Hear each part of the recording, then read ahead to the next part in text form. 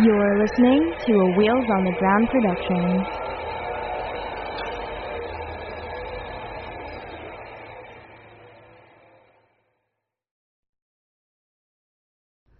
This episode of Disability After Dark has been brought to you by Come As You Are.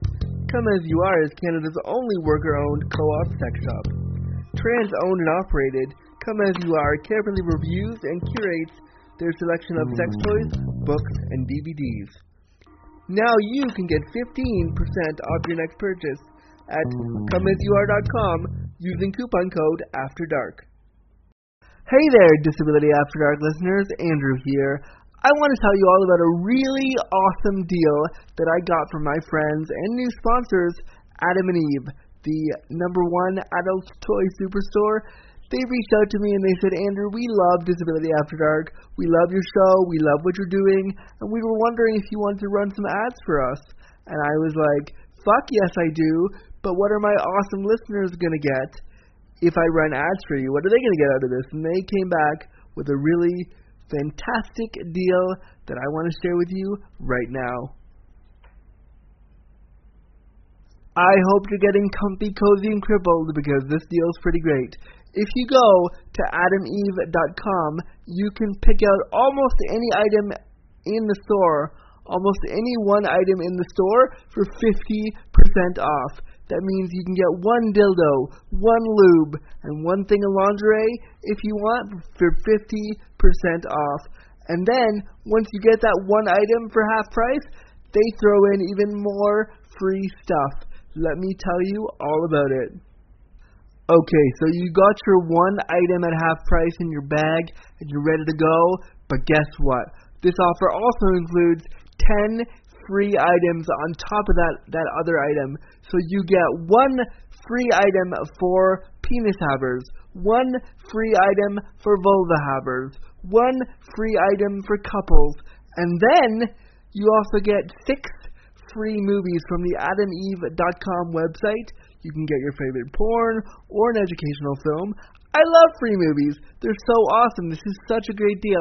And then, on top of that, you also get free shipping. What could be better? This is such a great offer. So, to redeem this great offer, what you're going to do is you're going to go to adameve.com, you're going to go to checkout, and you're going to type in Dark Pod. That's DARKPOD at checkout, and you're going to get one item, almost anything in the store, at 50% off, and then you're going to get those 10 free gifts, absolutely free, as part of your offer. This is such a great deal, and this is just for you, Disability After Dark listeners, and I hope you run over to adameve.com and take advantage of it right now. Content warning. The language, content, and discussion found within this episode of Disability After Dark will be explicit. Listener discretion advised. You're listening to Disability After Dark, the podcast shining a bright light on disability stories with your host, Disability Awareness Consultant, Drew Gurza. Hello, friends. Welcome to the show, friends. Thank you so much for clicking on this brand new episode of Disability After Dark, the podcast shining a bright light on disability stories. I'm, of course, your daddy, Drew Gurza. Thank you so much for listening. Get comfy, cozy, and crippled, and let's get this show started, everybody. First things first, I want to give a big shout out to some of the people that help keep this show going and help keep this show supported, so let's do that right now. The first person I want to give a shout out is to my friend Victoria, who pledged £1 the other day, £1 towards the show, which is really cool. I've never had somebody pledge £1 before. That's really awesome, and it's really nice to know that we have international listeners and people from across the pond listening. That's super cool, and thank you so much for that. So, for your £1 pledge, you get a sexy pun, which is this, a sexy awkward pun, which is this, which will be, you are like my Queen Victoria, super awesome, and I wish there was more. Yeah, there we go, there it is. So thank you so much, Victoria, for your £1 pledge. That also means you get the show one day early, and you get a weird, awkward shout out from me, which you just got, so thank you so much. if you are listening and you want to pledge to the show, you can pledge in any currency that works for you and any amount that works for you, up to one or up to 5, or as much as you want to help keep the show going. And that means you get the show one day early and completely ad-free on our Patreon feed. So if you're able to, pledge at patreon.com/disabilityafterdark. Of course, you can also just leave us a nice review, leave us a nice 5 stars, send me tweets and let me know why you like the show, tell your friends, all that stuff too works. But thank you again, Victoria, for your pledge.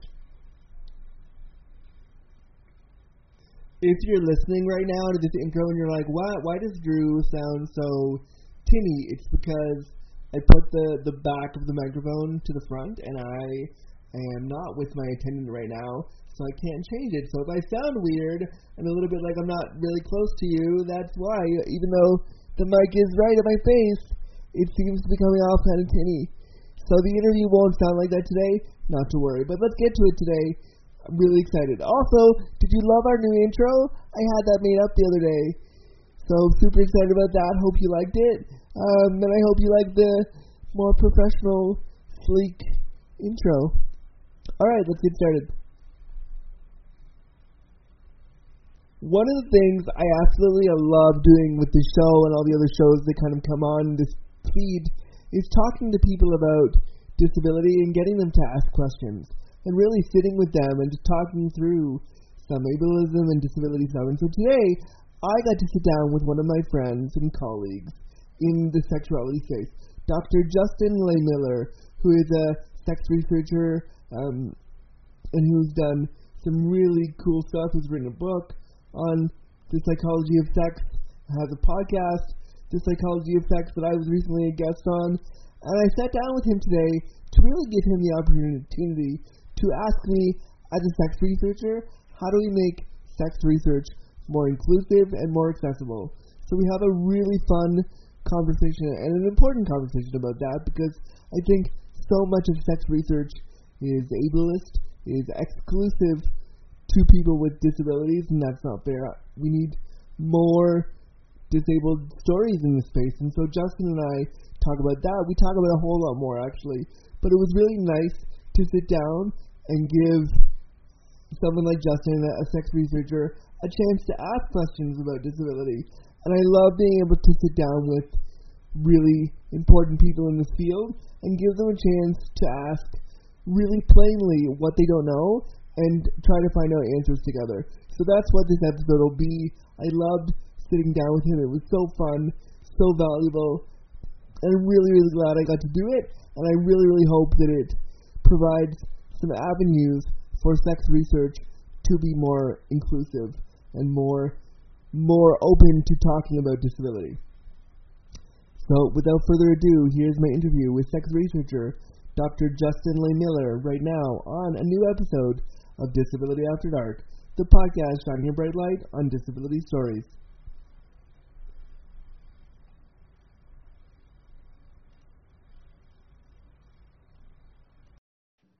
Dr. Justin Lehmiller, hello. Hi, Andrew. Hi, it's so nice to have you on Disability After Dark. How are you today? Doing well, and I'm happy to be here.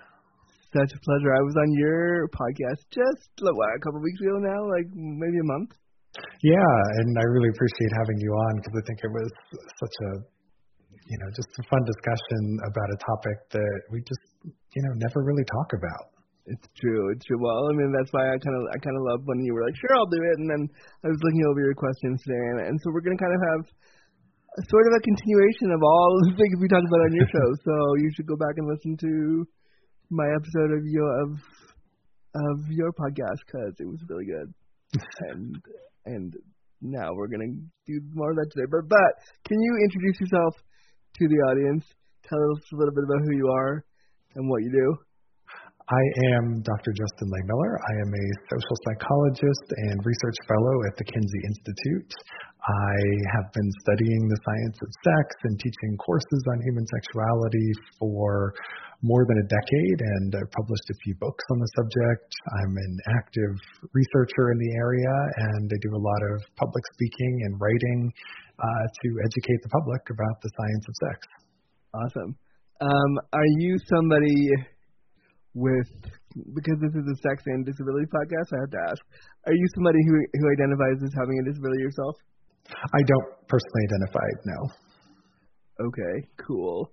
So, and I kind of already knew that, but I wanted to just ask.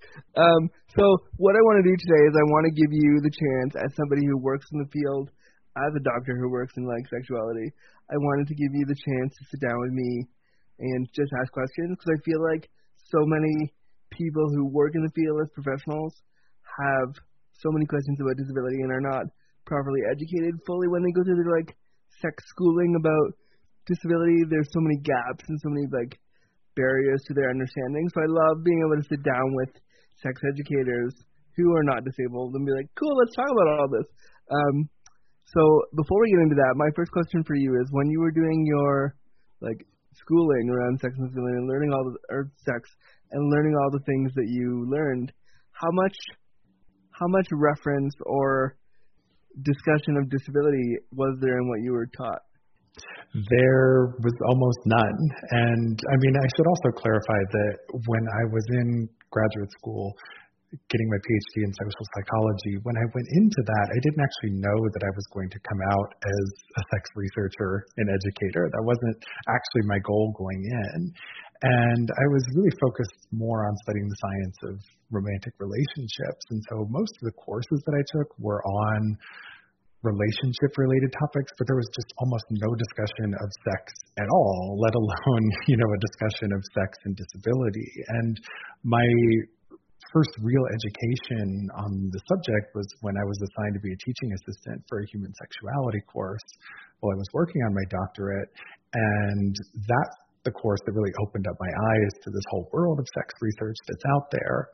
And thinking about the topic of disability in particular, that was covered in that course, and it was covered in the textbook, but just in a very minor way. And when they talked about sex and disability, it was really limited primarily to just people with spinal cord injuries, and they talked a little bit about creating secondary erogenous zones as how you find a way to rewire your brain to get off again. Exactly. And that's really kind of the extent to what I learned about this. And so I realized that, there are a lot of gaps in my own knowledge, in part because there wasn't really much in the way of training opportunities for this. There's not a lot of research on it. The textbooks don't cover it extensively. And so when I went and wrote my own textbook a few years later on the psychology of human sexuality, I tried to incorporate more of a focus on disability issues, but I still realize it's inadequate, in part because there's still such a lack of research on the topic. And, I think also in part because there's so few researchers with lived experience to be let's talk about this. I'm a sex educator, and I know a bunch of disabled sex educators who do it on social media or on Instagram and talk about all this stuff and have taken up the charge of talking about this stuff. But then when we think about the barriers to getting a quote unquote higher education, and how both financially draining that is when you live with a disability, and then all the academic ableism that would come with just trying to get into the door. I did graduate school too, and it was a shit show. I loved parts of it, and I really hated other parts of it because they didn't know how to manage somebody with a disability. So I think it's a real shame that there's so many people who want to do this work but can't get the credentials to be a proper researcher when they have all the lived experience right there. Absolutely. And there's another barrier to it as well, which is just that in general, there's so little funding available to do sexuality research. And, in terms of being able to get grant funding to study these types of topics, there just aren't a lot of mechanisms available to do that. And so that leads sex researchers to focus more on the things that are fundable, like STD prevention, teen pregnancy prevention. And so we have a lot of research in those areas, but there's really very little just in the area of pleasure itself, and especially when in looking at pleasure in diverse populations. Oh yeah, pleasure is something that disabled people are often denied from the conversation from the get-go. So I think that we need to fund grants that can give a couple $1 million towards let's talk about pleasure, let's talk about research, let's find out how disabled people are fucking so that we can make it better for them and better for their partners. And so that they can be a part of this conversation, so that when we look at sex research, a disabled person doesn't immediately go, oh, I guess I'm not included here. It's so true. And, another thing that would really help would be, as you mentioned, there aren't a lot of disabled persons in this field. And, having research teams that incorporate persons of diverse backgrounds, I think is really important for being able to ensure that you're asking the right questions in the right way and getting the best possible data, and that you're designing your studies in inclusive ways, because we all approach our research, we try to be as objective as possible and to, do the best work that we can, but we all have our own areas of bias from our own personal lived experience that, can creep into the research that we do. Totally. And I think that what I would say to the people looking for researchers looking for lived experience, go on Instagram, go on Twitter, type in #disability, #sex, and surely somebody other than me will come up and be like, I want to talk about this. Let's talk about this. And there also needs to be funding for if you can't get a researcher with disabilities or chronic illness to do this, which is silly because you can, but let's say you couldn't, and you wanted to bring on another person to help you with this, or talk to somebody, you have to pay them. So if you're gonna make a disabled person talk about their sex life, you gotta give them something other than a $20 Amazon card. They need grocery money for that week. So we need to find the funding for not only hiring the researcher, but also any subjects that we're talking to.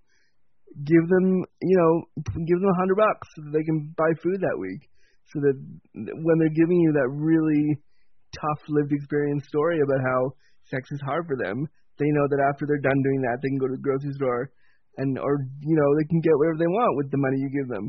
I always find it really troubling when I see research studies oh yeah, come talk about this, and then you're okay, and so then the available thing is oh, here's $20. It's well, no, you want me to bare my soul to you, and I'm gonna get zero? What? No. So there needs to be funding for that too, because I think these studies that are being built on the backs of disabled people and marginalized groups shouldn't. You can't take all that good raw material and then not give something for it. Yeah, I totally agree, and I think there should be fair compensation for the time and investment and everything that goes into all of this. And again, it all comes back to there's just almost no funding mechanism set up to do this. And so what that does is it leads to this over-reliance on researchers studying cisgender, heterosexual, able-bodied, white college students, right? Because they're the easiest population to access and they can get them for free. And, so much of our sex research is based on this very limited segment of the population that is not generalizable to the rest of the world. And that's really problematic that's where so much of our knowledge is coming from. And I like and appreciate that a lot of researchers are trying to take their work outside of college student subject pools and say collect data online, but they still don't have the funds to be able to pay participants, which is why you see here's a gift card raffle that we can offer. Yeah. Just is totally inadequate in terms of, some of these studies require a half hour, an hour, or more time to participate. And so, I would love to see some foundations set up that really want to support sexuality research on diverse populations, because it's just so important to our knowledge base in this field. Totally. And I know that there is surely some philanthropist listening to this right now with millions of dollars. So if you want to do one or two things, you can support the podcast and give me a good chunk, and also give money to this research because it's so valuable. But because we're talking about questions today, we're talking about research, I thought it'd be really important, like I said at the beginning, if I gave you the chance as a researcher to ask me basically questions about sex and disability so that I can help to grow your knowledge base and to maybe uncover some like ableist bias that you didn't know you had and all that kind of stuff. Because I think that for me as a disability researcher is really fun to sit with able-bodied people and put them in the hot seat in the nicest way and be like, oh, that's weird. Let's talk about that. So with love and like comfort, but getting people to think about their ableist biases because they're there. And nobody wants to ever confront them. So I always come in and be like, hey, let's talk about how you're an ableist. And that's okay, but let's talk about it. So I wanted to give you the chance to ask me anything about sex and disability today. And I open the floor to you. Well, thanks for the opportunity. I guess I'd start by asking the question of just sort of why do people, not just in my field, but healthcare providers in general, psychologists in general, why do we need to open up conversations about sex and disability? This is something that we almost never talk about, and so why do we need to talk about it more? I mean, I think the biggest, and that's a question that I get all the time, and I think the biggest reason is that we've been taught through centuries of modeling and learning that being disabled is bad. Being disabled means you're sick. Being disabled means you have some kind of illness that's going to hurt people and going to spread and going to do all these things. Like, look at Corona right now. Everyone is freaking out the minute we cough. And believe me, I am too. But it's like there's some ableism in there because it's like, okay, just because they're coughing doesn't mean they're less than. And even if they do something silly and get Corona or whatever virus, it doesn't mean they're less of a person.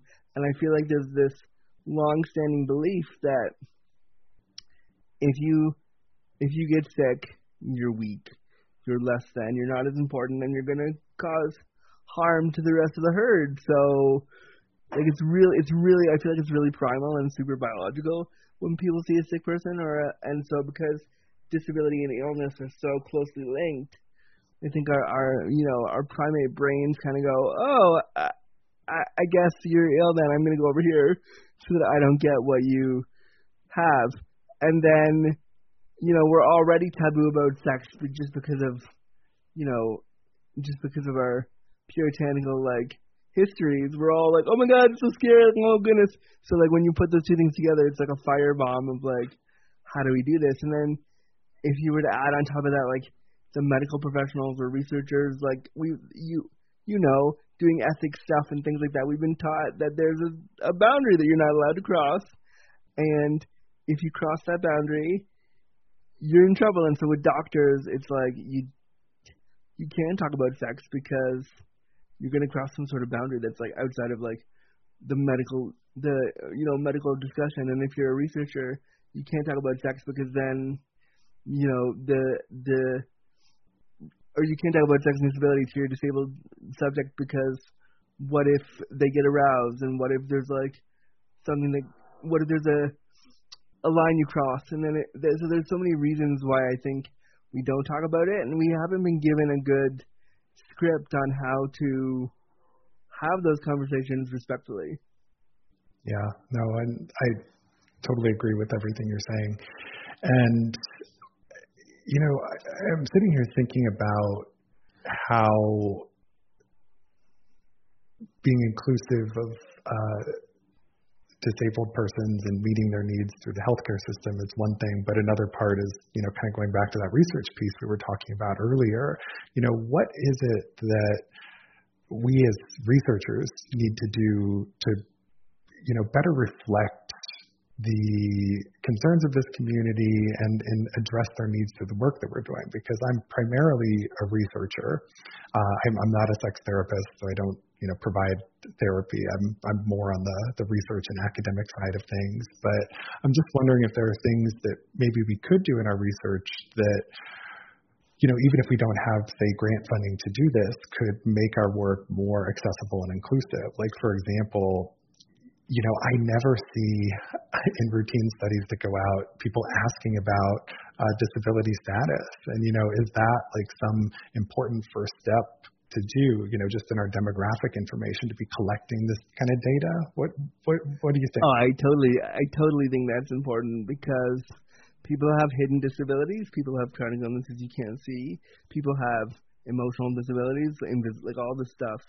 And I think just putting that on a questionnaire gives somebody permission to be like, oh, I guess I can talk about this now. And if they check the box, yes, I have a disability or a chronic illness, then they feel safer to be more upfront about that reality. And I think just even if the study has nothing to do with a disability, putting that box there is like, okay, you thought about us. Like, it's a really simple thing, but it says to the community, you thought about us. You consider that this is a reality for us. It's like how we're doing a lot of this with trans and non-binary community right now. In a lot of our research, we're putting, are you cis, trans, non-binary? What are your pronouns? What's your gender presentation? What do you like? We're doing all that, but when it comes to disability, like, there's none of that. And the irony is that many of the people that are trans and non-binary and genderqueer and all those things also probably have some form of chronic illness or disability. And if you look at those populations, the populations of people that are trans and non-binary and genderqueer do tend to have huge comorbidities with, I can't remember the numbers, but there's really big comorbidities with disability. So there definitely should be a box about disability. Yeah, and I'm thinking back to the way that I was trained to put demographic questionnaires together when I was in graduate school. And, the main things we were taught to ask were age, race, gender identity, and sexual orientation. And it's kind of like those are the big four, and people don't ask a whole heck of a lot beyond that.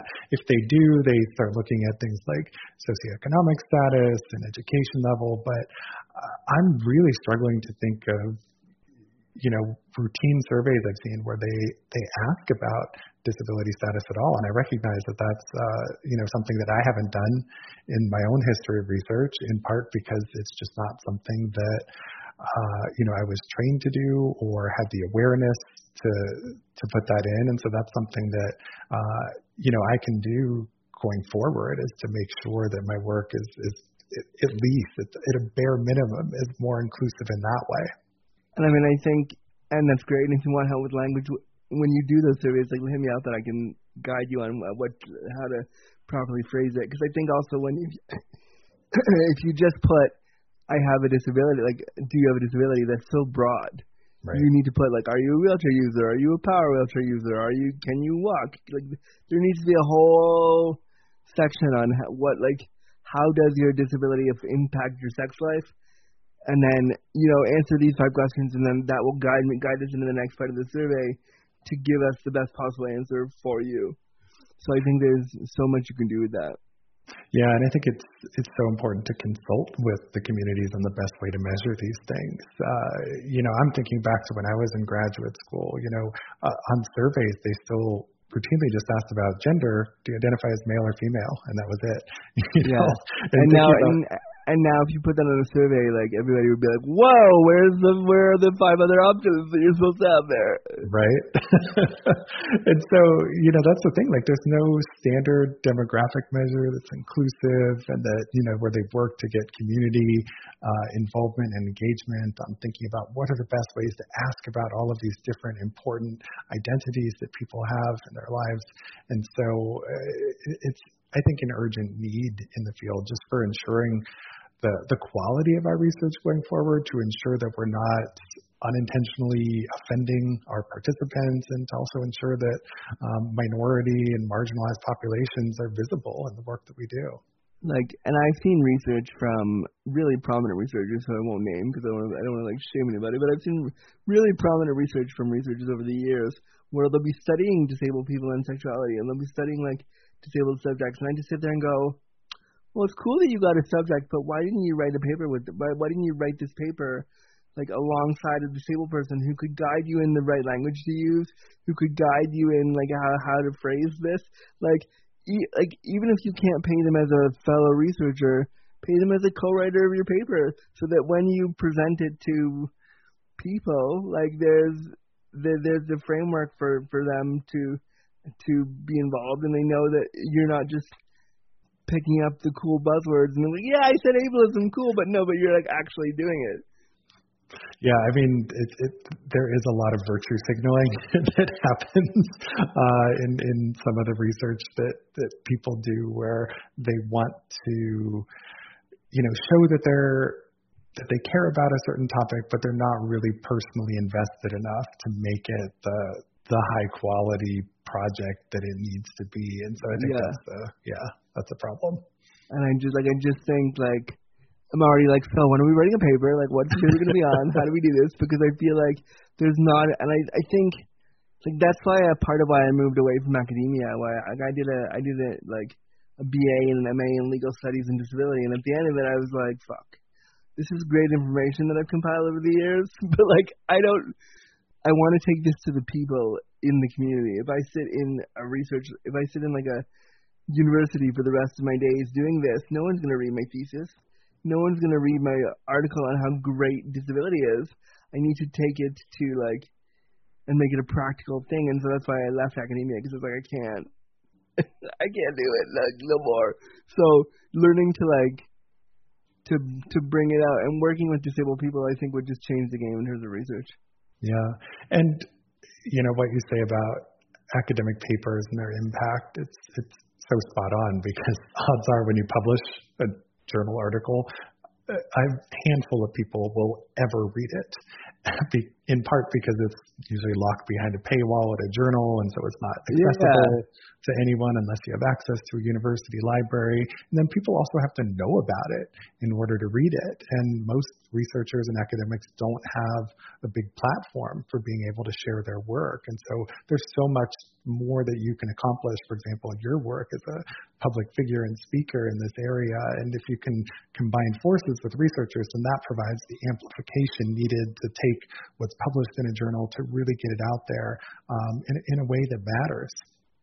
Yeah, and I just don't think we're doing that enough. And like, I know even for you and with what you do, being that you have like doctor next to your name, you have to be so careful about all the things you tweet, because like of your research and what you're doing, you can't just be like, I feel like this today, whereas I have the luxury of like, if I want to do a tweet about something not at all related to my work, I can be like, hey, Beyonce's cool today, or like whatever I want to put, I can do that. But you as a researcher have to be so careful about the things you say on a public forum because of what you do. And so I can imagine that's really stressful when you want to break free of all those reins and you're not able to. It is. And, I want to ensure that the information and everything that I share is scientifically accurate and that it's not going to piss people off.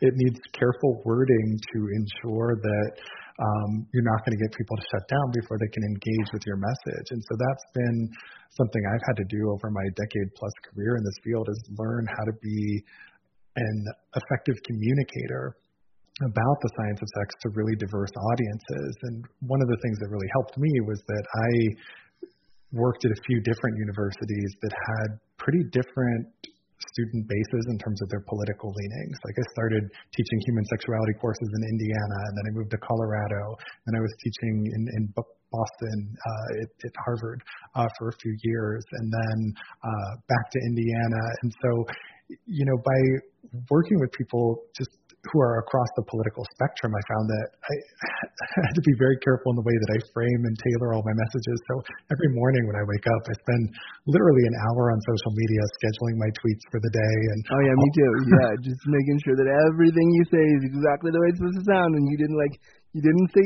misspeak that or say that wrong or put that wrong word in there that's gonna incite a Twitter war, because nobody wants that. Like it's horrible. Yep, and sometimes I still fuck up. I do my best, but I'm always willing to learn. And I think that our language around sexuality is something that we have to recognize is always constantly evolving. And if you look at some of what I would call legacy textbooks in my fields, the ones that have been around for a really long time, there's not a lot of revision that happens in between editions, and some of the language in there is so outdated and so offensive to people. And I see this even in my own textbook that, the most recent edition was published at the end of 2017, but, just 3 years later, the way that I would talk about a lot of these issues is so radically different. And so it's really hard for the scientific literature, the academic literature to keep up with public discourse and the way that we talk about these issues. And so that's, I think, a struggle in the field is, that constant evolution of language. I mean, I would say the same in terms of disability language. I would say that it's a lot of the textbooks that and even the researchers who have done research on disabled people will use language like wheelchair bound or confined to a wheelchair or that person is a person with special needs, and you're going, wait, it's 2020. Did you bother to look at what the current lexicon is before you wrote this? Because none of that's correct anymore. But on the flip side of that, as a disabled person, I always try to listen to what the person that is doing the research is saying. So if they said special needs, but they didn't mean it in a way that was harmful, I would let them say it, and then at the end be like, I know what you were saying, and I agree with you, but could we maybe tweak this language to say this, just so that the researcher doesn't feel like they've done some horrible misstep, but they're also brought into the discussion of ableism without feeling like I've shut them down. Because I could be like, oh my God, fuck you! I can't believe you said that word. How dare you? But that doesn't help anybody. So I feel like just what you were saying, how the language around sexuality research is also really old. So is the language around disability. We're still saying handicapped. We're still saying person with special needs when we should be saying, we could just say disabled. Yeah. And I'm also thinking of some of the older sex researchers in my field who, I've heard them give talks and presentations, and there is a lot of outdated language in the things that they say, and sometimes they get called out for it. But something I've seen is that oftentimes there's a reluctance for them to change their language, right? They want to dig their heels in and say, oh, these people are being too sensitive, and they should know what I mean. And so then you end up in this, toxic situation where, no one is hearing anyone anymore, and then everyone just ends up pissed off. And I see that happen just way, way, way too much in my field and beyond. And I mean, I try to do that with disability research too, of if somebody is saying handy-capable or words that are just I would so cringe. I have a friend who's been on the show before and who is an activist, and they call themselves differently abled, and they have conditions, and so they'll use the word differently abled. I want to cringe, but I remember that they're not doing it to hurt me. That's their requested language. So even though I would never use that word to describe myself or another disabled person, they said, this is what I want, so I'm going to do it. And if I, as a researcher, got up in front of a podium and said, well, I'm going to call you all this, that's so gross. It is, and unfortunately, it happens sometimes. So there's work that needs to be done. So much work. But we've talked a bit about research and kind of how that needs to change. But if we kind of go back to the world of sex therapy and psychology and healthcare, how do we need to change our educational models there? How do we need to change the way that people who are actual frontline providers who are going to be dealing with diverse populations, how do we ensure that they have the right training they need so that they can meet the needs of the different types of people who are going to show up in their office every day? We need them to confront the fact that they're ableist first.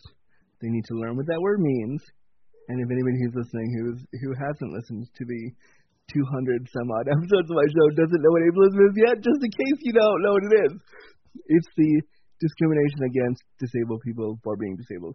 So the providers need to learn what that is.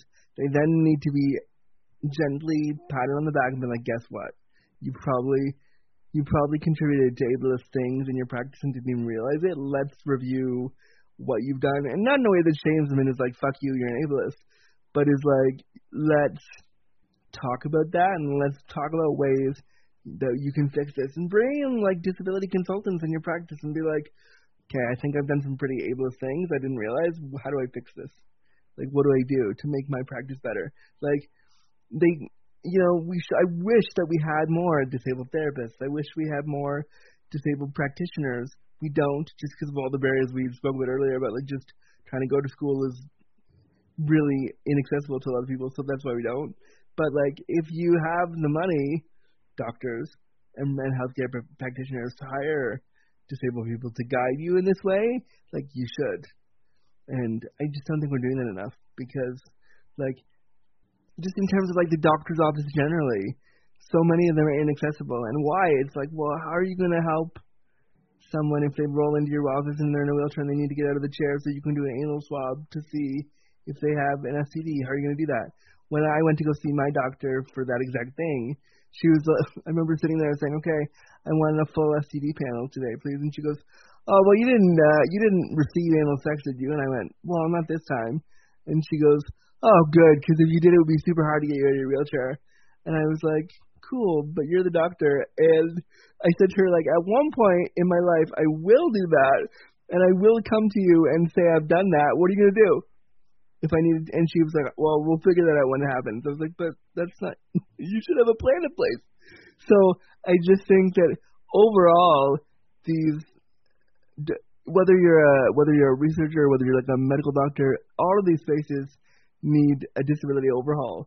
But the first place we do that is in the minds of our practitioners, and getting them to see that they have contributed to a system of ableism, just like racism is a system of codes and things that we've done that we didn't realize we were doing.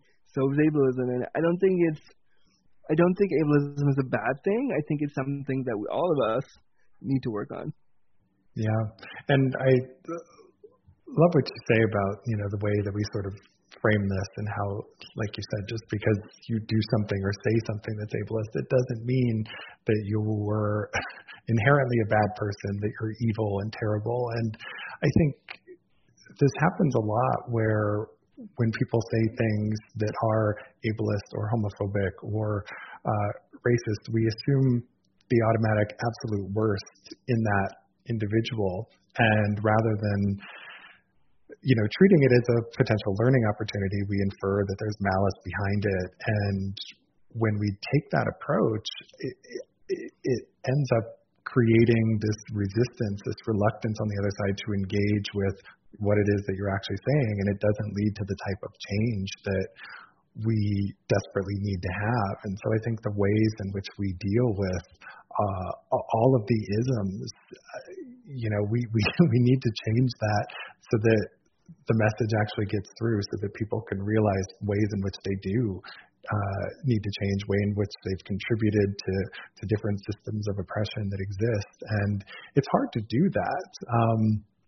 I've been fortunate to have the opportunity where one of the main courses I've taught in my college career is the psychology of prejudice and oppression. And so every day in that course is a difficult conversation about a topic that people have never really spent much time talking about before.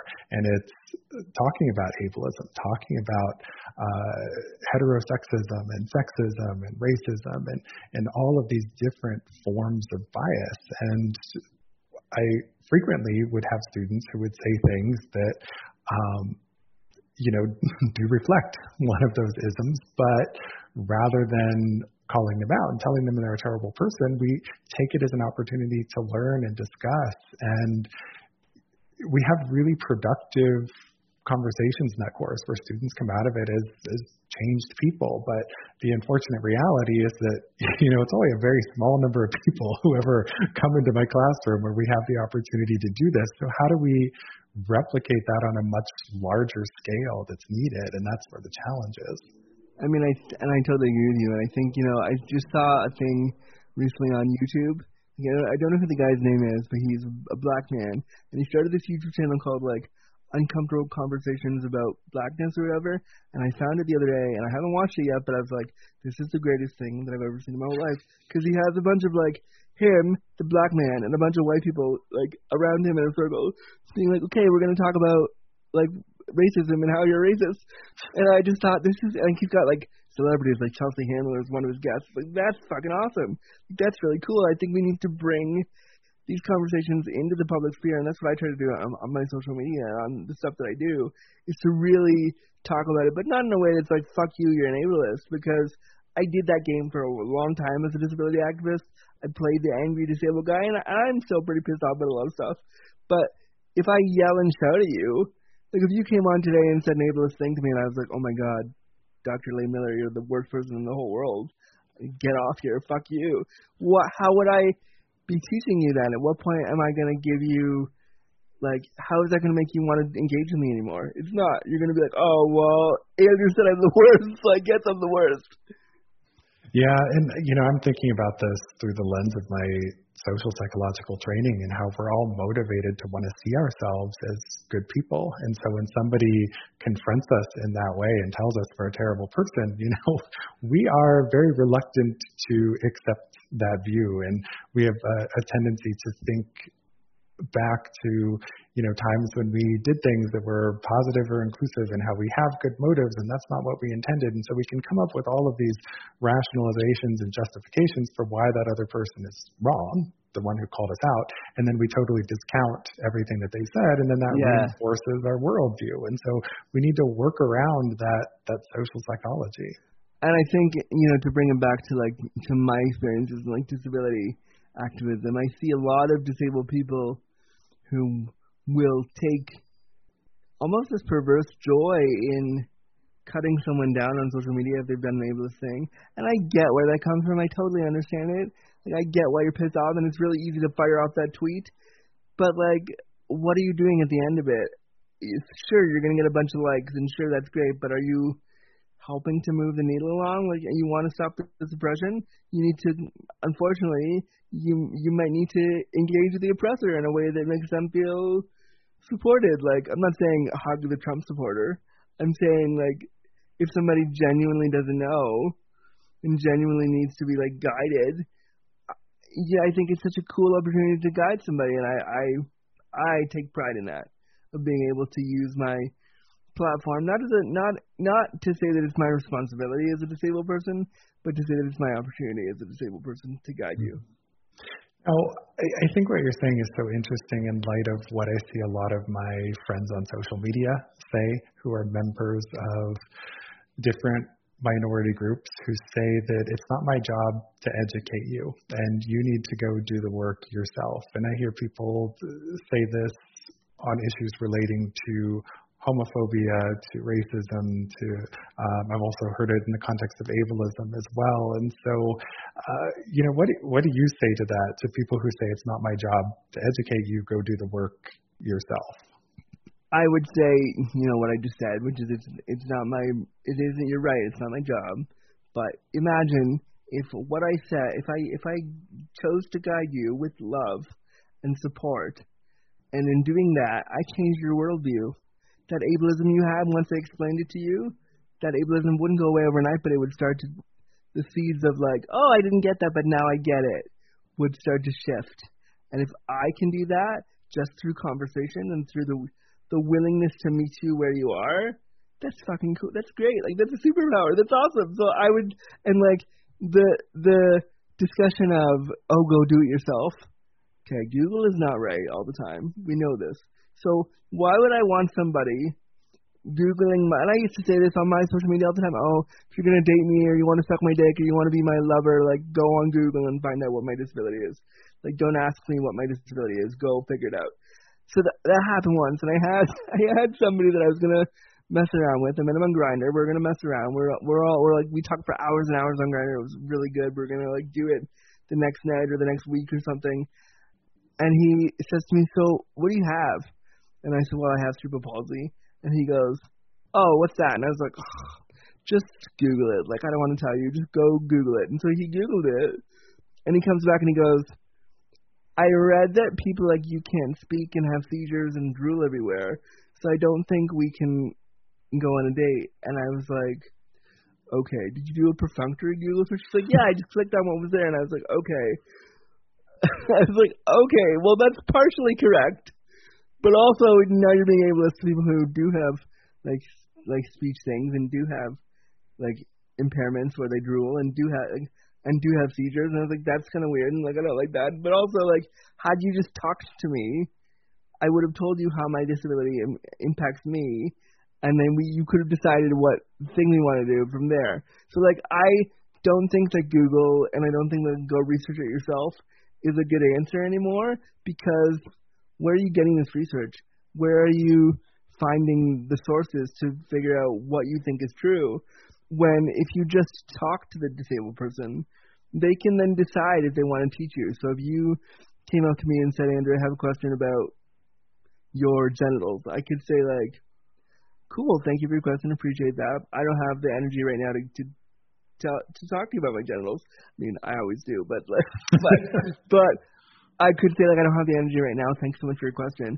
And I, as a disabled person, can decide like, is this a comfortable topic for me? And if I say yes, then I can talk to you about whatever it is we're talking about. In this case, my genitals. But like, do they work? You know, I can give you that overview if I decide it's comfortable for me. But I know then that you're not getting it from some untapped source. I don't know where you got it from. You just clicked on Google and there you go. Like, at least this way, you're hearing it from an actual live disabled person. Yeah, and that is fundamentally my concern with telling people to educate themselves, is that there's a lot of shitty information out there. Yeah. About a lot of different things, and how do you know that somebody's going to actually find the right information, for one thing, and also will they even follow through with it when you tell them to educate themselves. Now, I'm not saying that everybody who has a minority identity who hears some racist, homophobic, ableist shit, that they have to do the emotionally exhausting work of sitting there in that moment and find the education, right? I'm not saying that at all. And, I'm someone with a minority sexual identity. I identify as a gay man, and I hear people say homophobic things frequently. I've heard this for my whole life. And, my approach could always be to just, shut down and totally disengage. But I mean, I think, at least for me, my career has been as one of an educator. And so I try to take those opportunities to try and help people to learn. And yeah, it's emotionally exhausting sometimes. There are also some situations where I realize, hey, I don't think there's any benefit to be had in trying to work through this, because some people just may not be teachable.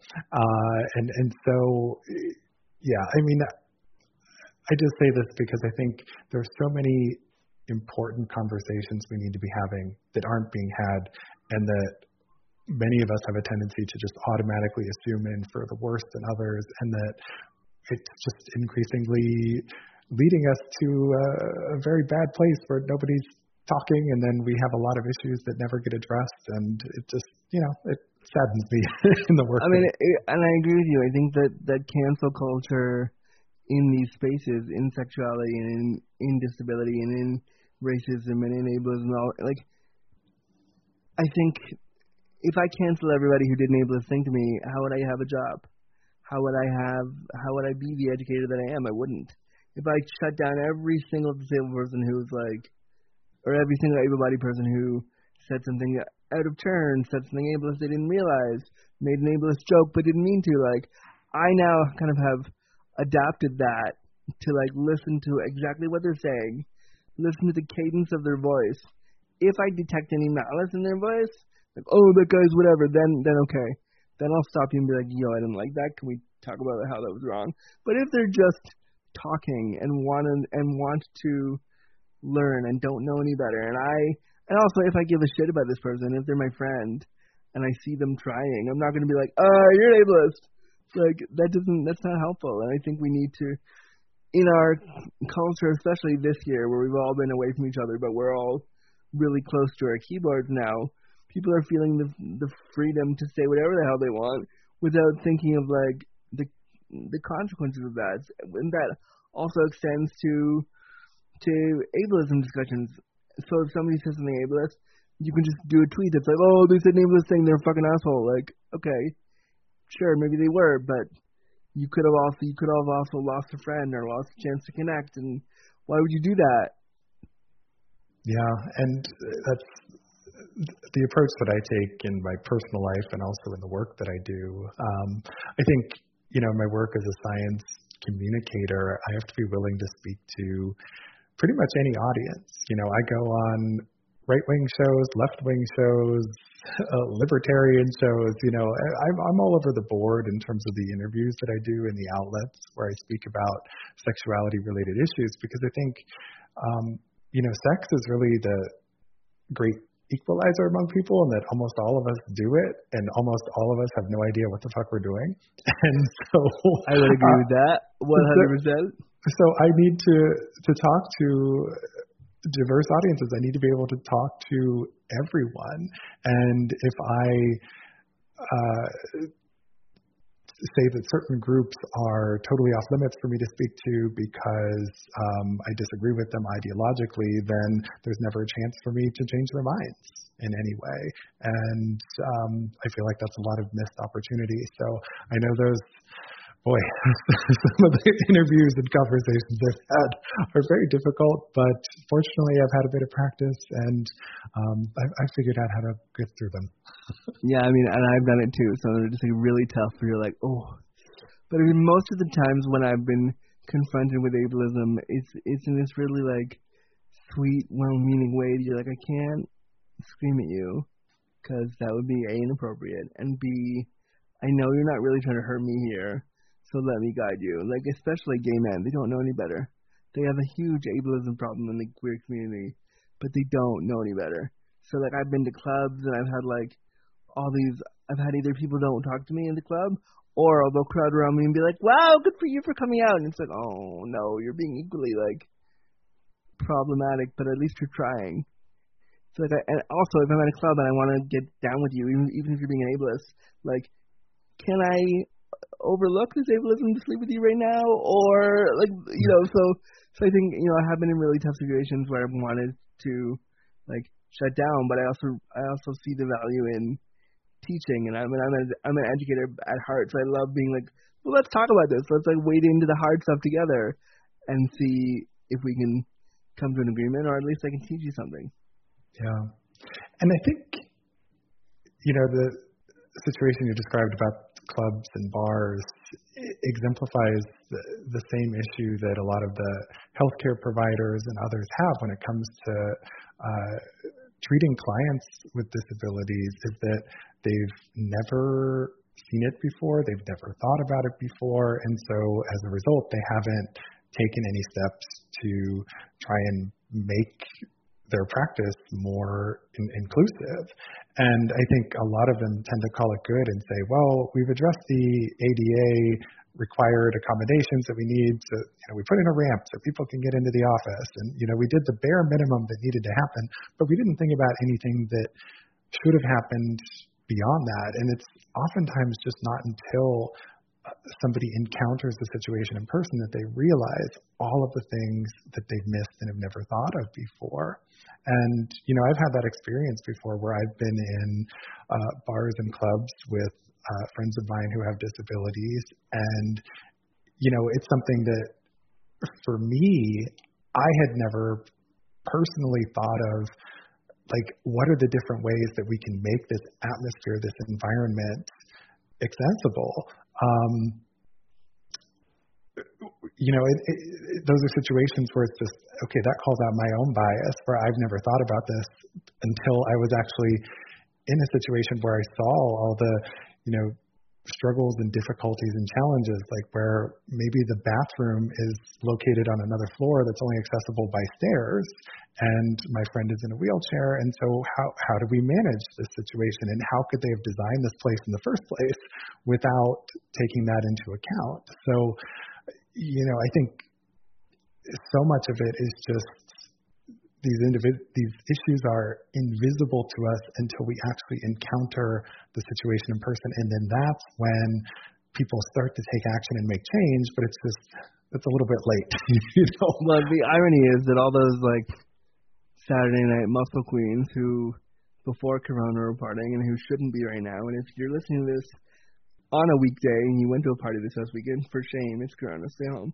But for all those people that were like partying at the clubs, they're gonna be disabled one day. They're gonna be either a wheelchair user, they're gonna have something happen to them by old age. They're gonna, something will occur to them where disability and illness it's coming for you. And for and not to be scary, but it is coming for you. So why are we not talking about this stuff now? Because all those muscle queens are gonna want to suck dick when they're in a wheelchair still too. So shouldn't we make it accessible for them?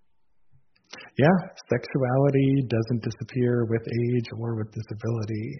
And, sex and aging is a whole other issue that I, like to spend a lot of time talking about these days, because we're all going to be old someday too. Yeah. And, our health status, ability status, that's all going to vary. But most older adults are still sexually active. They're masturbating and having sex, but there are unique things about, how sex works and how it feels and all of that at these different stages of life. And so the more that we prepare now, the better served we'll be later. And, one piece of advice I often like to give people is that, it's really important to expand your definition of sex now while you're younger, because what feels good to you, what's pleasurable to you, what you want and enjoy is likely to change over time. And in fact, there's research showing that older adults who cling on to a more restricted view of sex, where they just say sex is only penis and vagina intercourse, they're a lot less sexually satisfied. They have a lot more sexual difficulties, relationship difficulties later on, whereas those who take a more expansive view and think about pleasure more broadly tend to be much happier. And so I think that could serve all of us well when it comes to these conversations about disability and aging and sex. Is the more flexible and adaptable you can become early on, the better you'll be for whatever comes your way in life. Yeah, and the more flexible you can be in your brain, so that when your body is not as flexible, you can do different things, and it's totally fine. Exactly. So, what else do you want to talk about? I mean, there was something that I was looking at the questions, and there was something that for sure you had said that I was like, oh yeah, this. Let me just. You wanted to talk about issues of consent around intellectual disabilities? Yes.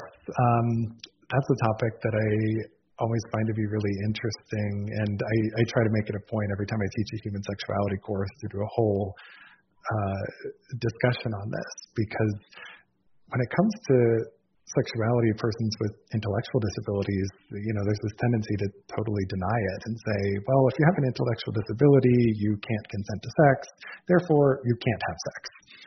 And so, I think the question is really, how should we be thinking about this instead? And this issue of consent and intellectual disabilities, at what point can a person truly not consent to sex because of an intellectual disability, and who gets to determine that? Whose job is it to decide these things? How do we, That's a great question, and one that I kept coming back to when I was prepping for today, being I don't know if I'm going to answer this question. If you ask me, I don't know. So I still don't know, because I think, I don't deal with an intellectual disability myself. And I am not a doctor, and I'm not schooled in that part of things. So from my lived experience as a disabled person, I would say the issue of consent needs to start early when we deal with disabled people generally, whether we're talking about intellectual disabilities or not. Because typically when you're a young disabled person, you're touched automatically by healthcare providers, doctors, your parents, personal care aides, but nobody asks you if you're okay with that. They just touch you. So you learn from a very young age that you're allowed to be touched by other people, and it's okay if they touch you. You're never asked, does it feel good? So we need to start at hey Johnny, you're 5 years old and the doctor's about to do an exam on you in your wheelchair, or the orthopedic surgeon's going to do a thing on you in your chair. Before he starts, he should say, hey, is it all right if I touch you here? How does that feel for you? Get the young disabled person to learn about consent, even if they have an intellectual disability, so that when they mature enough to have sex, they know a little bit about what it is. Whether or not you're using clinical language like consent Maybe you're just using yes and no. Maybe you're using what feels good. Maybe you're giving them a framework to allow them to explore themselves. And I don't think, and I'm going to be very cautious when I say this, I don't think that no one with an intellectual disability can have sex. And I don't think that, I don't know if I worded that right. What I mean is that I don't think anybody can't have sex. I think the way we talk about sex with each person has to be tailored to them. It has to be tailored to what their needs are. So just overarchingly saying, oh yeah, here's an example of how you can make sex for intellectually disabled people great. I feel like that's really hard to do because everybody with a disability is different. Like my friend in a wheelchair who has the same disability as I have has totally different needs than I do. So to say, oh yeah, here's an overarching guide for intellectually disabled people to have sex feels almost like unfair, because how do you do that? So I think it does have to be with like a case by case, like each person with an intellectual disability needs to be worked with a disabled like therapist, maybe a surrogate, and maybe like some of those things as they get older, to be like, how does it feel? Even if it's not sex, even if it's just like, let's talk about touch first for a couple sessions, instead of let's have sex or let's like therapize your sexuality. Yeah, I think part of the issue and problem is that we have a tendency to put all intellectual disabilities in the same bucket, and they're all different. Different people have different levels of comprehension of sexual risk, and so it does need to be something that is approached on a case-by-case basis and how we navigate this. But I also, see the other side of it, which is that there are a lot of people with intellectual disabilities who are sexually assaulted and they're taken advantage of by others. And so how do you protect them while also still recognizing their sexuality? And so I think the issue is that there's this overprotection that happens that results in a denial of sexuality for anyone with an intellectual disability. And it's just an uncomfortable topic that no one wants to talk about. It is really, even for me as a non-intellectually disabled person, it is uncomfortable because I don't want to say the wrong thing and I don't want to like wade into areas where I don't know anything about. But at the same time, I'm glad we're talking about it because we should be, and I think we should be sitting down with parents of intellectually disabled people or care teams and being like, yeah, Johnny wants to get off, great, let's find a way to help him do that. Johnny wants some pleasure, great. Like Johnny and Jill want to have a baby, cool, let's talk about that. How can that happen safely? If not, what are the other alternatives for them to enjoy pleasure? Like when we talk about consent, risk, and disability, what tends to happen is we only focus on the risk. We shine a big glaring spotlight on all of the problems for sex, but nobody goes back to, hey, that felt good, let's talk about that. Yeah. And we need to do way more of that than we are. When you were on my podcast about a month ago, I had a parent reach out to me afterwards who said that, I have a son with an intellectual disability, and I had never thought about these issues surrounding sexuality before. And so I'm really glad that we addressed it, at least briefly, in the last podcast, because, these conversations do open up conversations for other people to have and shine a light on issues that parents and caregivers and others may have never thought about before. So, it's an uncomfortable topic, and I don't know what the answers are. I'm the first. Yeah, I have no idea either. I'm like, I don't know I'm not sure what they are, but I think they start with conversation, and they start with sitting in that discomfort, no matter who you are. Because I'm disabled, and even I'm like, oh God, I don't know how to answer these questions, but it's good that they're there because it means we have work to do, and it means we need to be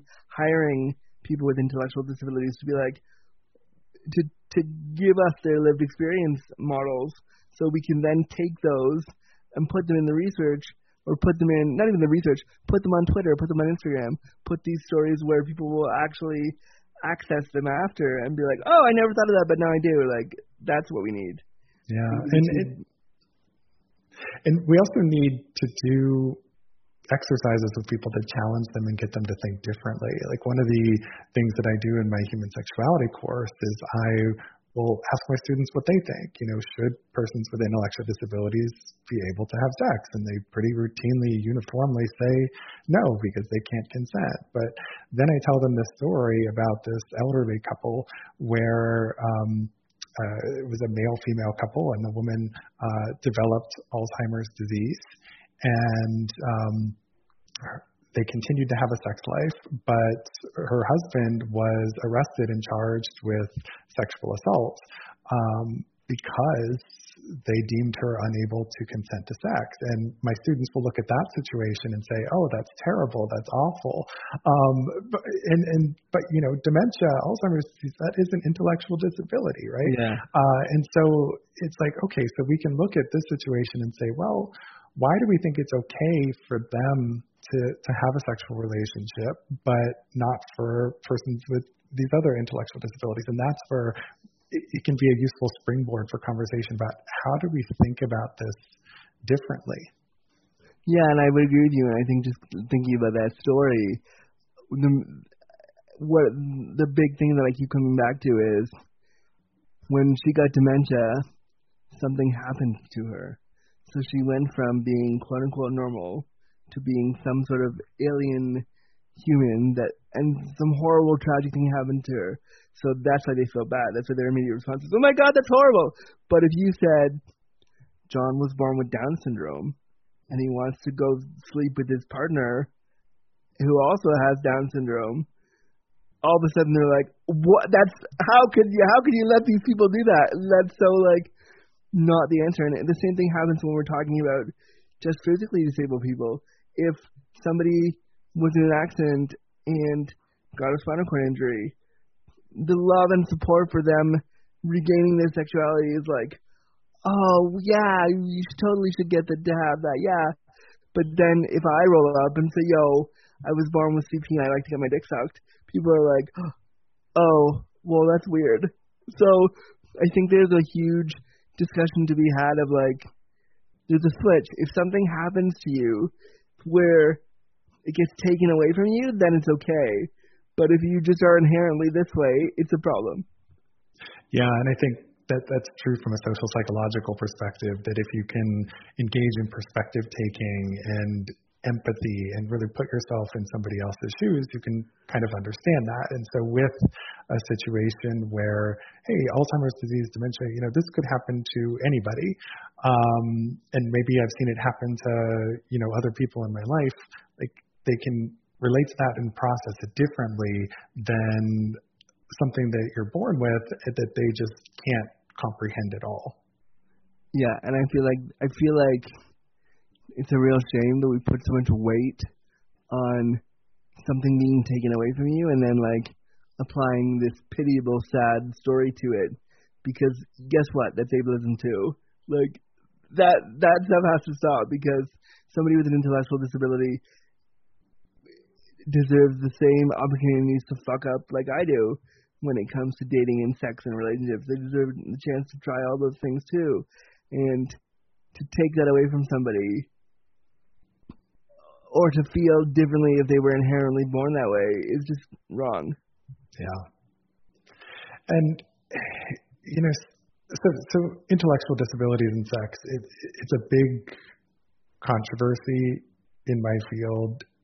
Different people have different views on it, but most people, no matter what their views are, they don't really talk about it. So it's just kind of one of those issues that gets relegated to the sidelines. But another really controversial issue in my field and in the field of sex therapy is centering around the issue of sex surrogacy for disabled persons. And, for people who aren't familiar, a sex surrogate is essentially a sexual partner who is kind of an educator and guide for somebody who is, hired to help somebody deal with a sexual issue. So, for example, a sex surrogate might be hired to help a man who has some erectile difficulties. Sometimes they're hired for people who have social skills deficits, and it's sort of figuring out appropriate sexual and romantic interaction.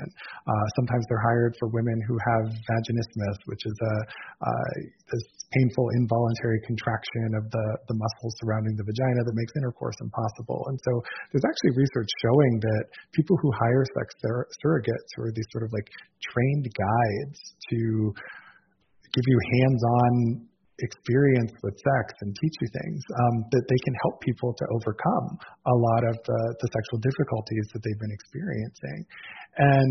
But this is super controversial in the field because they say, well, that sounds unethical because you shouldn't be paying somebody to have sex with you. It sounds like prostitution and that's illegal. And so I don't know. Do you have any? Oh, I have thoughts. Don't worry. I had a whole framework as you were talking. Okay. So I, as all my listeners know, I hire sex workers to have my needs met. Not right now because Corona is real, but for years, for 3.5 years now, I've been hiring one key sex worker to have my needs met, and it's changed my life for the better. And they're not a sex surrogate; they're a sex worker, so completely different. They're not therapizing me. There's nothing therapeutic about it. And I personally would prefer a sex worker over a sex surrogate because sometimes I don't want to learn skills to be better at. I want to just fuck, and I want to go from there, and I want to do that with somebody that I trust. And so I think, first of all, I think paying for sex should be funded by all the governments everywhere because it's a great resource for disabled people who maybe don't have the time or the energy to be in a relationship with somebody, or who would lose their benefits if they were to move in with somebody. Like if you're gonna get married in the U.S. or Canada or Great Britain and you want to move in with a partner, you can't because you'll lose your disability benefits. So you can't have quote unquote normal relationships. So sex work is a great option if like once or twice a month you want to have great sex with someone who you trust. Why couldn't you pay for it?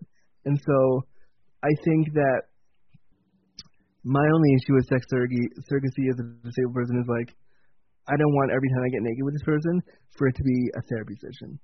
Mm-hmm. Sometimes I would want to just fuck, and I want to just be slutty, and I want to just have fun, and like take a big dick. That's what I want to do, and I wouldn't want it to be like written down in the record notes that like Andrew sucked a dick today at 3:42 p.m. Like I'd want it to be really, fun. And so for me, sex work is much more palatable. And also then I can decide with the worker, the times, and we can build a friendship and a relationship that's more organic than if I know there's a therapist at the other end. But I think this discomfort around paying for it is really harmful because I've been paying for it for the past 3 years for like great sex with a great worker who has become a friend, and we have this awesome relationship where yes, I pay him, but yes, we talk and we hang out and we like do all the things you would do in a non-paid relationship, but I don't have to call him boyfriend at the end. I can say thanks for those 3 hours, see you later, bye. And he can go back to his life, and it's great. And I think it's provided me, as a disabled man, my sex life back. So I constantly am advocating for sex work and sex surrogacy, both of those things, to be funded by governments everywhere. Yeah, one other thing I would mention with sex surrogacy, specifically to clients with disabilities, is that sometimes the work that they might do might be about exploring their sexuality for the very first time. And I'm thinking about the film The Sessions that Helen Hunt was in a few years ago. Such problems with that film, but yeah. But it's based on a true story. And so, yes, like any dramatized account, yes, there's always issues. But, I often point to that as one example of just kind of how sometimes it's about kind of exploring sexuality for disabled persons that they've been denied for their whole lives. And so sometimes that's like a useful first step, is to have somebody who can walk you through like how you might experience pleasure with your body and your disability. And, these are things that just no one is ever taught how to do. And so what are the other avenues and opportunities to do that? The options are kind of limited. Yeah, and I think, I think we also need to be really cognizant of the fact that if you're working with a sex surrogate or a sex worker, like, they're not a savior. Like, we need to stop doing stories on how great the sex worker is and doing more stories on the relationship between the sex worker and the disabled client, because that's what's important. And, like, I see these stories all the time when able-bodied sex workers or sex surrogates, like, start doing this work. The surrogate or the worker will be given all this profile. Oh. Okay, Google. I did not ask you to speak. The sex. Okay. Apparently everything in my house is talking to me right now. What was I saying? Yeah. So I see a lot of the surrogates or the sex workers be elevated to this, like, hero status, and it's like, no, they are great people, yes, and it's amazing what they're doing, yes, but they're not somehow better because they're doing it. I feel like we need to, if we're going to talk about sex work and disability and sex surrogacy and disability, we need to approach both the disabled client and the able-bodied worker. Sometimes the worker's also disabled, so that too, and be like, how does this feel for both of you? Let's have that conversation. Yeah, and this is why I like talking to you, because you can frame things in a different way that I hadn't thought about before, and the way that the surrogates and sex workers are sometimes elevated, and maybe that's not what we should really be focusing on there. Maybe that's not the important issue. And with Cheryl Cohn Green, we know her name because of the work she's done and because of the sessions, but do we know any of the other clients that she worked with? No, partially because of privacy, I get that. But also, imagine if they were like exposés on the people that she slept with and what it felt like for them. That would change the game. And I feel like when I have sex with my sex worker, like, I thank him and it's great and we're super playful, but I'm not like, oh, you're my savior, like, thank you for that great sexual moment. I'm like, thanks for that fuck, I'll see you in 2 weeks, bye. Like, we're not, it isn't. I don't turn him into this angelic figure, and he was me neither. But I respect him and I care about him, and it's great. But I don't think he's an angel for doing it. Yeah, and something else related to this that I would mention is that the way that we view sex surrogacy, sex work, and their intersection with disability.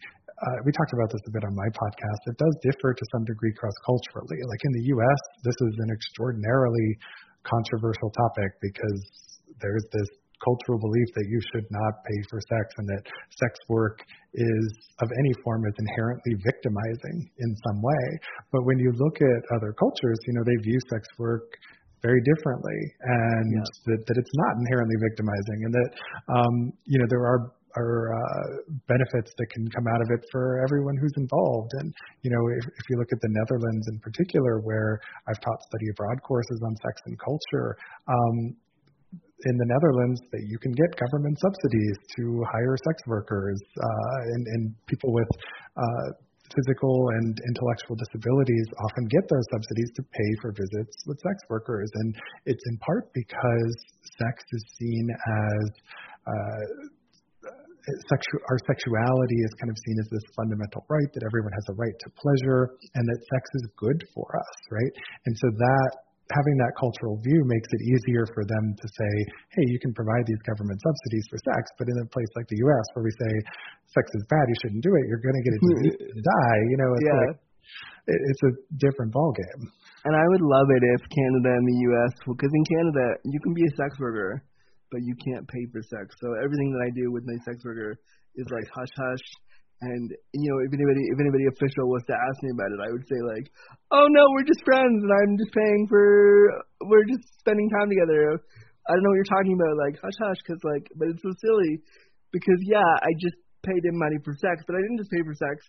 I paid for intimacy. I paid to hang out with him, to laugh, to feel whole. Like, there are so many parts of my day as a disabled person where I don't get to, like today, for instance, I've had 4 people touch my genitals today who had to wear gloves and a hazmat suit and all these things for like to help me do this stuff, which is fine, and I accept that. But like when he's there, and I get those 2 hours twice a month, I get to be totally free of all those restrictions, and I get to be super sexy and slutty and whatever. So it's so much more than just an act. You're paying for an experience, and you're paying for. And now that I've spent 3 years with this person, like we are so close that when he gets here, I don't have to direct him. I don't have to tell him what to do. He knows exactly what to do because we have a language that we can speak to each other. So it's so much more than just this like seedy underbelly thing. It's a friendship that we've cultivated, and I knowing that I'm also helping him, like, you know, be able to put food on his table and have extra money and be supported. That kind of feels good to know that I'm getting something out of it, but I'm also helping someone survive. That feels really awesome. Yeah, and you know what you say is consistent with a lot of the research I've read on sex work in general in terms of people's motivations for, paying for services. You know, regardless of their ability status, many people they're seeking more than just like that sort of quick physical release, like the emotional component, the intimacy,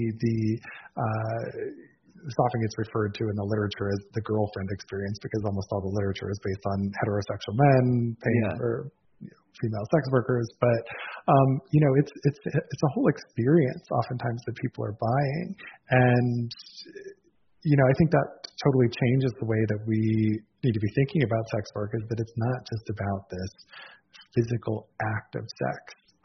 There's this whole emotional component. There's this whole other piece to it. And I mean, with my sex worker, and I'll be really blunt, and he and I have talked about it, like, he had to set a boundary, because at one point I got super attached, and he was like, look, you're awesome. I love spending time with you, but, like, we're not in this is a transactional relationship. And he had to remind me, and that was hard. And I definitely it felt like I was being broken up with. But once we got over that, he was like, I'm not going anywhere. Like, I want to do this with you. I like spending time with you, but I'm not your boyfriend, and I can't be that. I can be your worker. And so that was really valuable for me, because it took away all of the like lovey feelings you have for that person. It doesn't mean you can't get aroused and enjoy their time, but it really reminds you that, like, oh, this is not, there doesn't need to be romance there. And I think part of the issue with that for me as a disabled person is that I never got to experience that, like, youthful, like, oh, I'm 17 and I like a person and we're going to go on dates and we're going to, like, try this. I never got to do that. And I didn't get to do that throughout my 20s either. So I'm 36 now, being like, hey, so I want to experience this, but no one else wants to touch me because they're afraid of disability.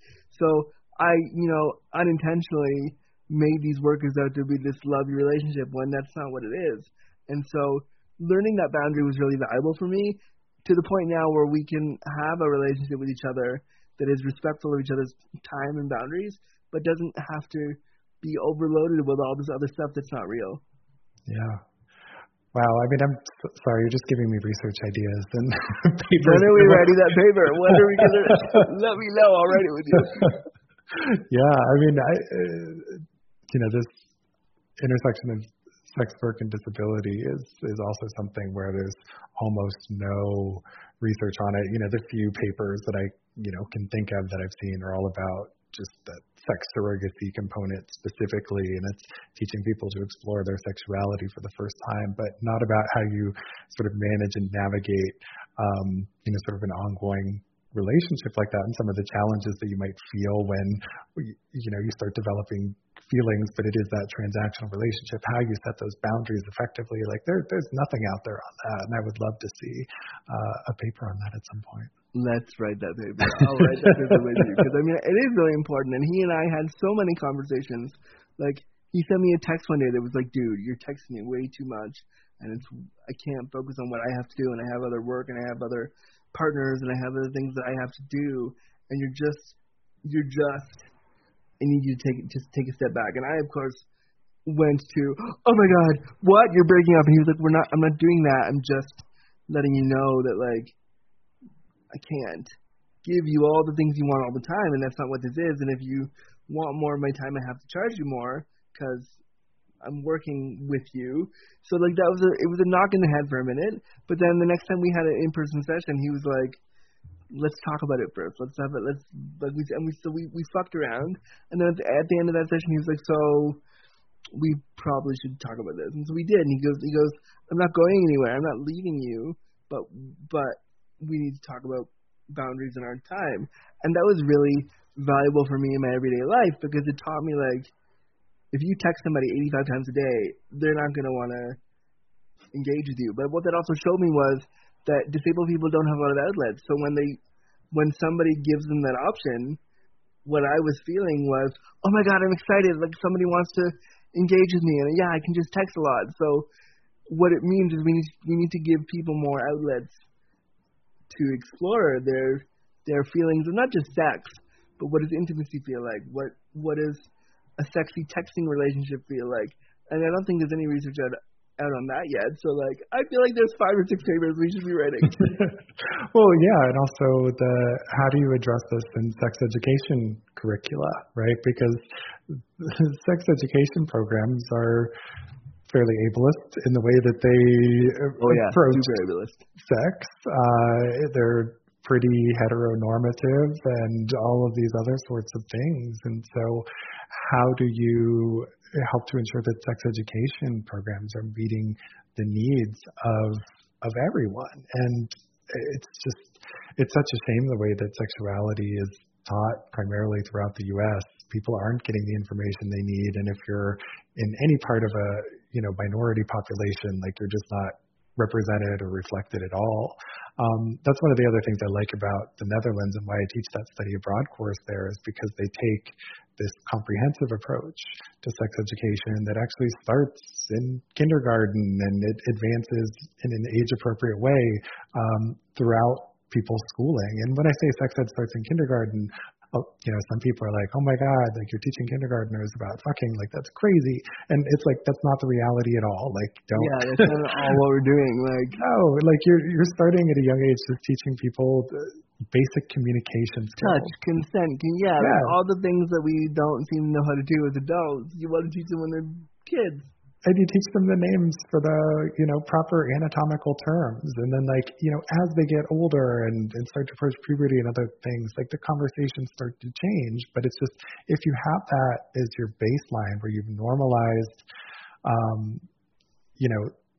just the names of your body parts, and you've taught people basic communication skills, that's going to make your sex life, your relationships, all of that so much easier down the line. And it's going to make it so much easier for parents to have conversations with their kids and to be able to answer questions they might have if they started that work early on, so that they haven't let this anxiety build up for more than a decade before they actually have the conversation. Yeah, and I mean, just quickly thinking about what you were just saying about using the right language, I think when kids are young with disabilities, if you have a disabled child, you should use the language. Like, don't just say Andrew's in a wheelchair.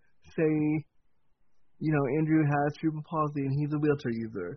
Like, give the young child the language to describe themselves.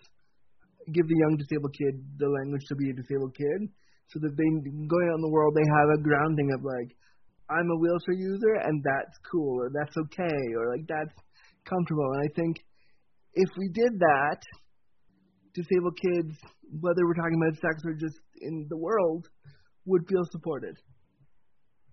Yeah, I mean, I totally agree. And it's just, I think so much of it is parents and caregivers wanting to err on the side of overprotection again. And I think they're dealing with their own anxieties and insecurities and just being unsure how to approach these issues because they've never been taught themselves. Like,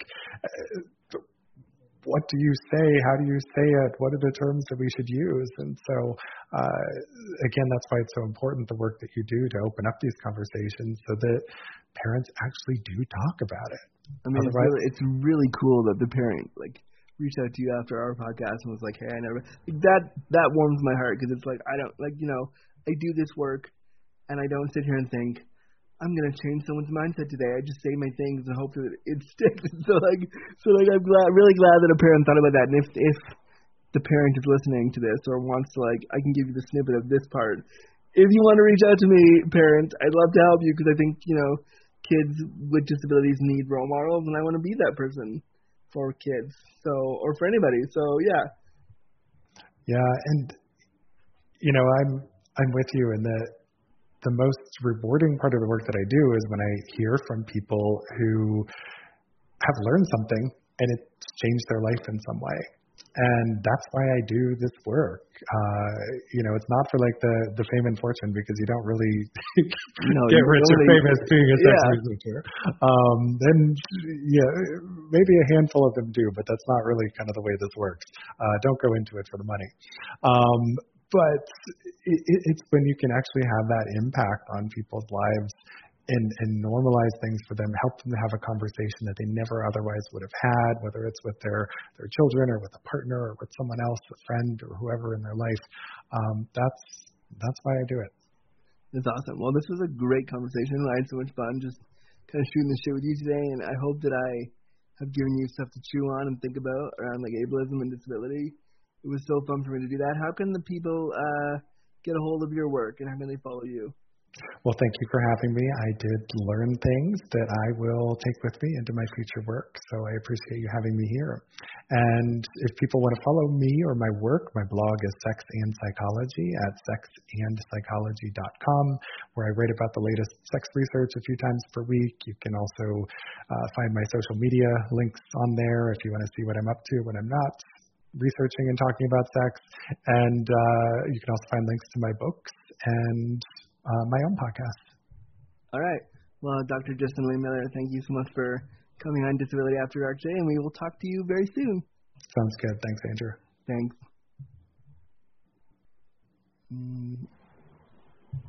All right. That was another episode of Disability After Dark, the podcast shining a bright light on disability stories, a part of the Wheels on the Ground network.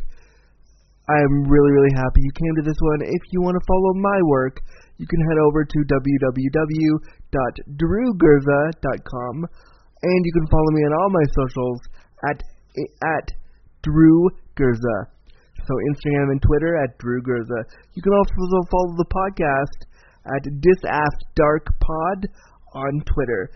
Remember, if you want to be a part of the show, you can email us at disabilityafterdark@gmail.com. Tell us a little bit about your story. Tell us a little bit about why you want to be on the show, and we'd love to have you. The show is, again, no longer just a sex and disability podcast. We want to talk to you about everything. So drop us a line. We'd absolutely love to hear from you. Remember, if you want to support the show, you can go to patreon.com/disabilityafterdark and pledge as little as $1 a month or as much as $5 a month or more to keep a bright light shining on these stories. I'm your host, Drew Gurza, your disabled daddy. Thank you so much for listening to this Wheels on the Ground production, and we'll talk to you soon. Thanks for listening. Bye.